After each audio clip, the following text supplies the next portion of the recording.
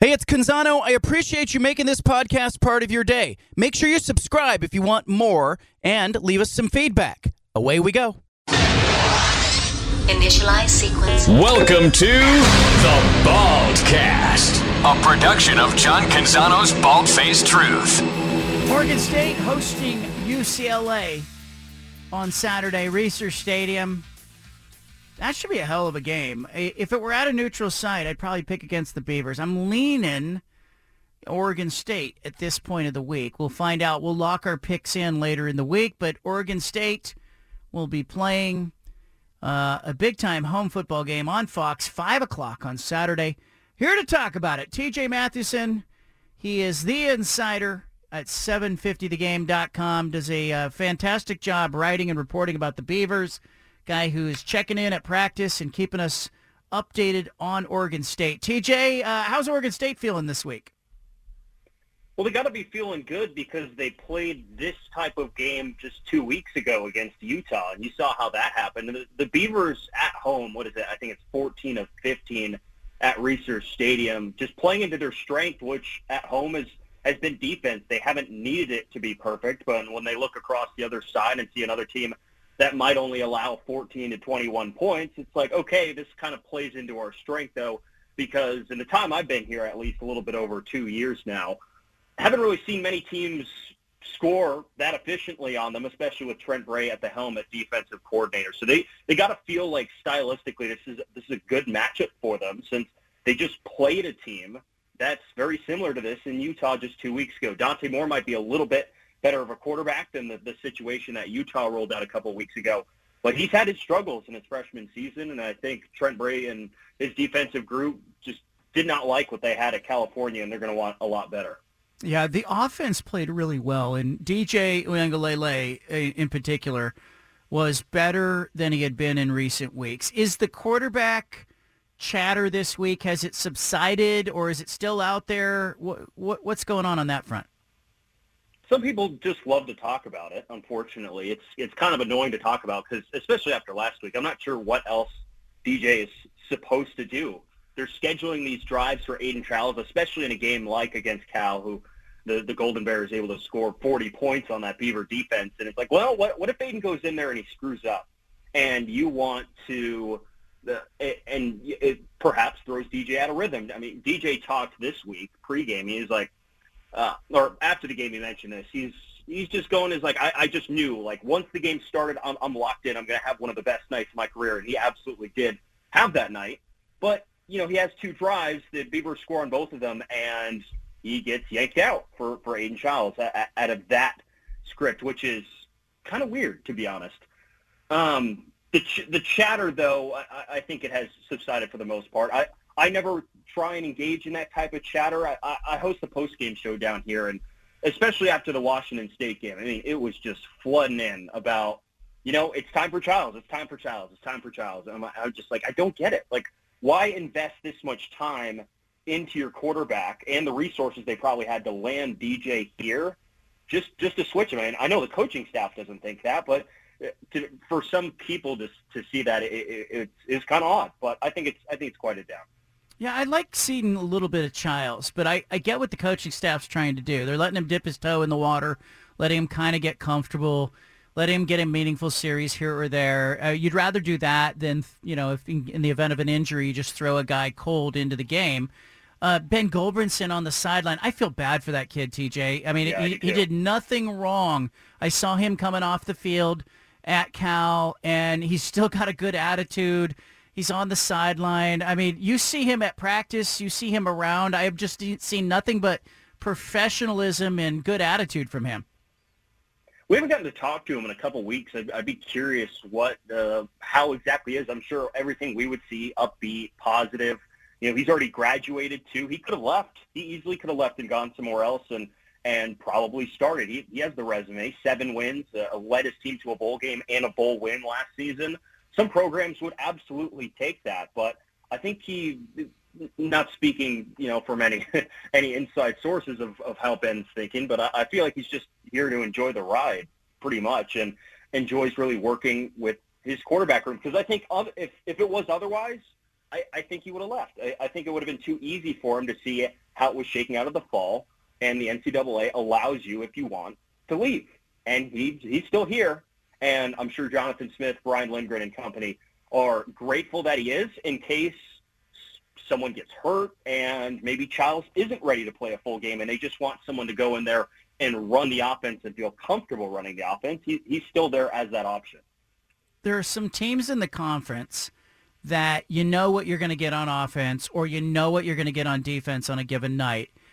How frustrating is it that we just don't have that sense about Oregon State at this point of the season? Could be a great offensive performance, could be a little bit of a clunky performance, could be a bad defensive performance, could be a great defensive performance. It just seems like they haven't quite found consistency, rhythm, their best version of themselves. It comes down to identity, really. I had this point brought up to me, and I agreed it, and I really didn't even think it. We think of the Beavers as a running team.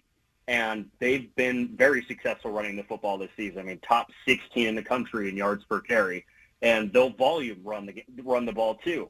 But they bring DJ in, and the idea with bringing DJ in is so that your passing game is better. And Jonathan Smith talks about balance this, balance that. We need to be able to throw the football if possible. And there are some games they have needed to throw the football, and the quarterback consistency, at least let's say the Washington State game, was not there. DJ had some planned overthrows. He had some throws he just flat out missed, and it kind of threw the offense in a rut. I think having a multi-dimensional offense is a good thing, but when you don't always execute all facets of the offense, which we've seen from the Beavers this season, it's hard to stay consistent. Now, when everything clicks and you have a great offensive performance against Cal and DJ has 5 touchdown passes, and you still run for a ton of yards on the ground, then it all works great. But the problem is it just hasn't been that smooth in both facets so far this season.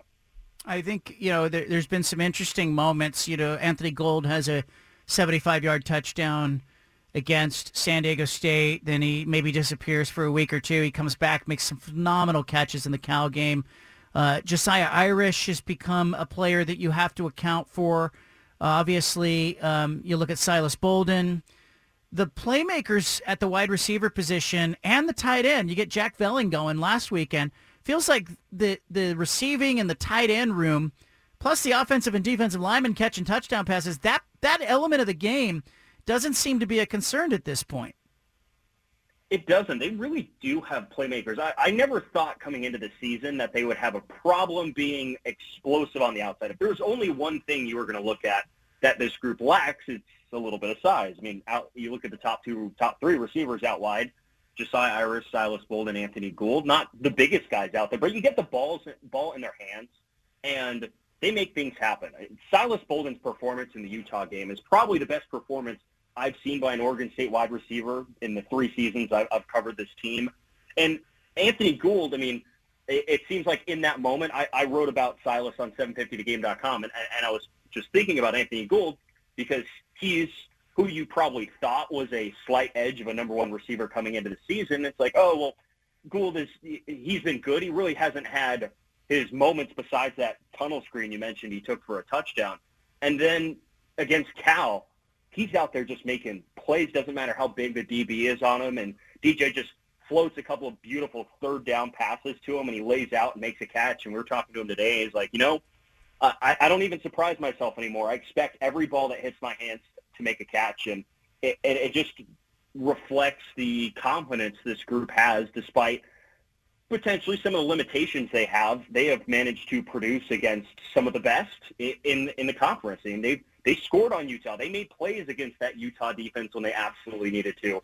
Their guys were making plays. Jack Velling against Cal with 3 touchdowns. It was, I would say, schemed open a little bit on a couple of them. But regardless, it's been refreshing to see that they have the versatility in the offense and they don't have to throw to just one guy, although that would help. Having an Isaiah Hodgins back, I'm sure Jonathan would not complain if that was the case. But overall, I think the diversity of that group is good and a strength of this offense when it all clicks. Damian Martinez and Deshaun Fenwick kind of doing the same thing, aren't they? I mean, you aren't seeing one guy end up with 200 rushing yards. It's like they're good for 85, 88 yards a game.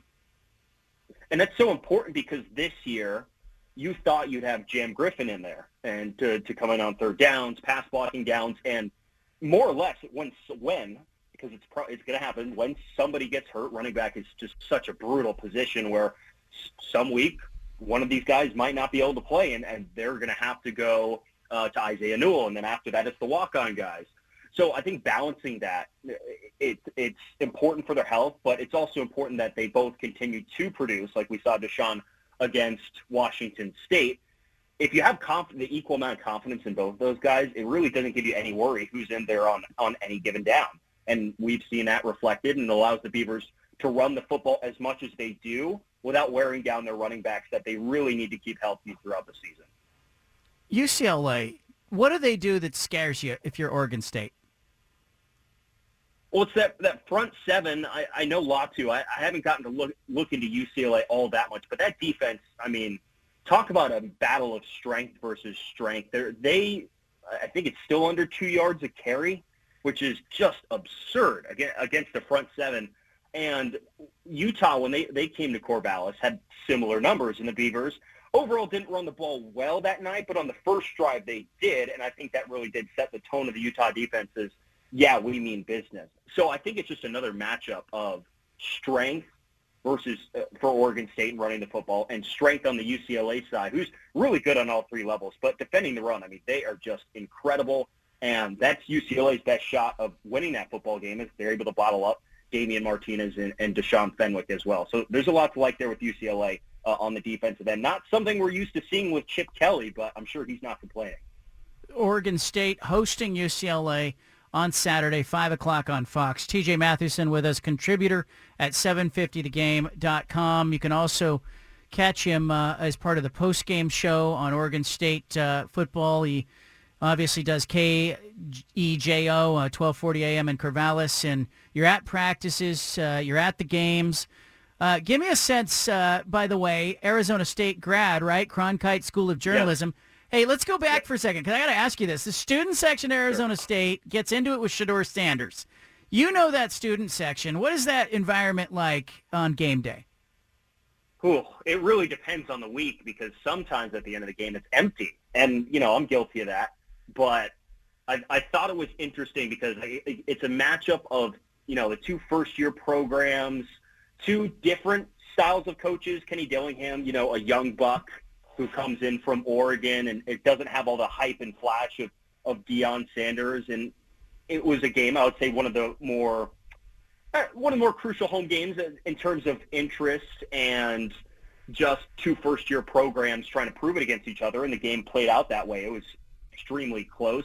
I never knew the ASU student section in my time being there ever to be that nasty. I think it might have been a little bit on both sides. It again, probably never helps with Colorado always being in the headline. If they're always going to be in the headline, then even the students who don't really care about football all that much and just want to go to the games, they're going to read about it a little bit more and know more about the team and know about who's playing quarterback. And maybe they let Shedeur know during the game. I don't know. I would assume someone said something, and the reason he felt the need to go over there and do that, I don't think it's really that big a deal. But it was funny. I did get a chuckle out of that. All right, TJ Mathewson, I appreciate you joining us to talk about UCLA, Oregon State. Thank you. All right, thanks, John. All right, there he goes. UCLA traveling to Corvallis, where Oregon State is a favorite in that game. Home favorites in the Pac-12, 27-1 this season. I'm picking at least one road team to win. Steven and I are going to talk about it. Leave it here. Anna got a haircut today. I only bring this up because you know that she's come on the show before and she's complained that when she gets a haircut, I always say the wrong thing. It's one of these things that's taken me years to grasp. Don't say too much when she walks in with the haircut or color done, okay? Don't say too much. And you have to say something. You can't say nothing because she's looking for that feedback. And so in prior years, I've said stuff like, wow, look at your hair. It looks great. What happened? Not a good look. It's the second part that always gets me in trouble. Or not noticing that she's done a color to the hair. So today, I knew she was going to get her hair cut or colored or whatever it was. And I'm not a hair person. I mean, look at me. Come on. But I said to her, because I knew she was there, I said, well, how did your hair come out? So she sent me a selfie. And I replied, stunning. That's it. Stunning. That's the right answer. It's taken me years, decade plus, to get that right. Stunning. That's the right answer. This could be a Seinfeld episode. When your significant other gets her hair done, I don't care if it's a color, I don't care if it's a cut, all you say is one word. And it must be positive. Stunning. That's the way to do it, Stephen. It's the old less is more, right, John? Like, I mean, because it's like a lie, right? Like, if you're going to tell a lie, you can't get too in-depth about it, because then you get caught in more and more lies. You got to be very vague, very just blunt about it. Yeah, stunning, great, amazing, look great. That's a great job by you, John. I'm glad that you figured it out. I don't know, 15 years to get that, 16 years? I don't know. Hey, that's sooner than a lot of guys. I just think, and here's the thing, I actually thought it looked stunning. And I just said to myself when I saw it, okay, don't make this mistake that I make every other time. One time I said to her, I love that you went dark with your hair. And she was like, I actually lightened it. Okay, don't do that. Too much information. TMI can get you in trouble in those scenarios. But you also want to go overboard and be like, oh, this is the best you've ever looked. Or you look so good right now. It's just amazing, stunning. Because if you go overboard, then she's like, okay, now he's just lying and he's just saying this to be nice. And I did think it was a good haircut. I like dark hair. And so I like when she does her hair dark. And so when she sent me the picture, all I was looking for is the hair dark. And then I just said stunning. And that's all I have to say. Now, if she listens to this radio segment, she might then go, oh, you did this or that, or you were just saying that. But it's not true. I thought it was stunning. And I said that, and I was so proud of myself. And I said, there's the key. It's a one-word answer. Don't talk yourself into a rabbit hole. One-word answer. That's it. End of discussion. I want to talk a little bit about the road teams in the Pac-12 this week. The home favorites in the Pac-12 this season are 27-1. Okay? Home favorites 27-1. So, great example on Friday night. Colorado is at home playing against Stanford. They are a home favorite. They're probably going to win that game outright, right? You like Colorado. I like Colorado. Stanford's not very good. Maybe it's closer than we probably expected weeks ago, but still like Colorado as a home favorite in that game, and they should win that game. So the Pac-12 will probably head to the weekend with home favorites being 28-1 in winning the games outright. And let's talk about the matchups a little bit with that context, because Stanford's going to be a 10.5-point road dog going to Boulder. Don't see them winning that game. Really curious about the TV ratings on a Friday night with Coach Prime involved, so keep an eye on that one. Second game of the weekend is Cal at Utah. Utah's a 13.5-point home favorite. No telling if Cam Rising's going to play. Rice-Eccles Stadium, though, too tough of a place. I think Utah wins that game. I think the Pac-12 will be 29-1. What do you think is more likely of an upset, though? Stanford over Colorado or Cal over Utah?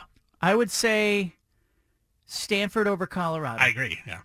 I think Stanford the way that Stanford plays, I think that could be a fewer possession game, which lends itself a little bit to an upset. Oregon is at Washington. Of course, the game at 12:30 on ABC that everybody's going to be watching.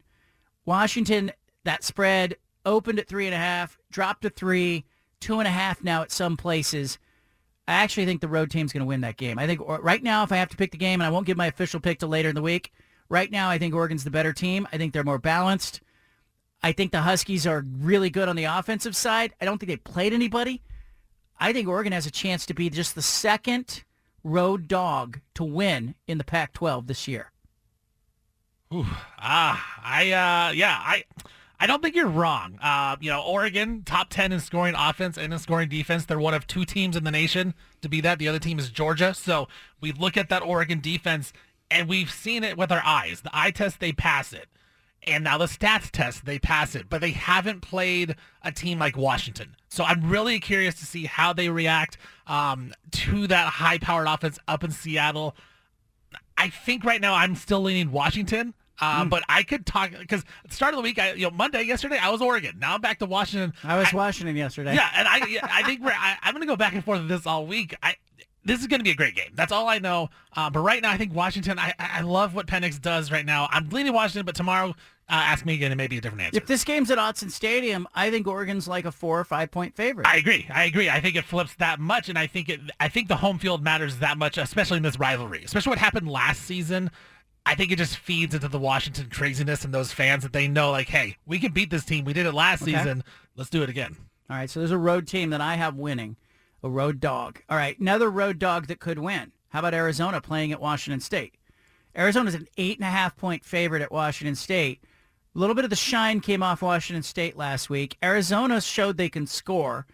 That's an interesting game. And by the way, I don't think Jaden Delora is going to play quarterback for Arizona. I think they'll go with Tafita, and I think Washington State, Arizona could be a little bit dicey.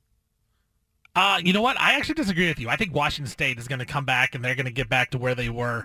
I think UCLA is that good that they're just going to make teams look average on offense. And I think against the Arizona team, Washington State up in Pullman can score a lot. I think Washington State wins this game, and they're going to cover that game, cover the spread, and win by 2 scores. So I disagree with you on that. I think Washington State actually bounces back. I'm leaning Arizona in the points right now.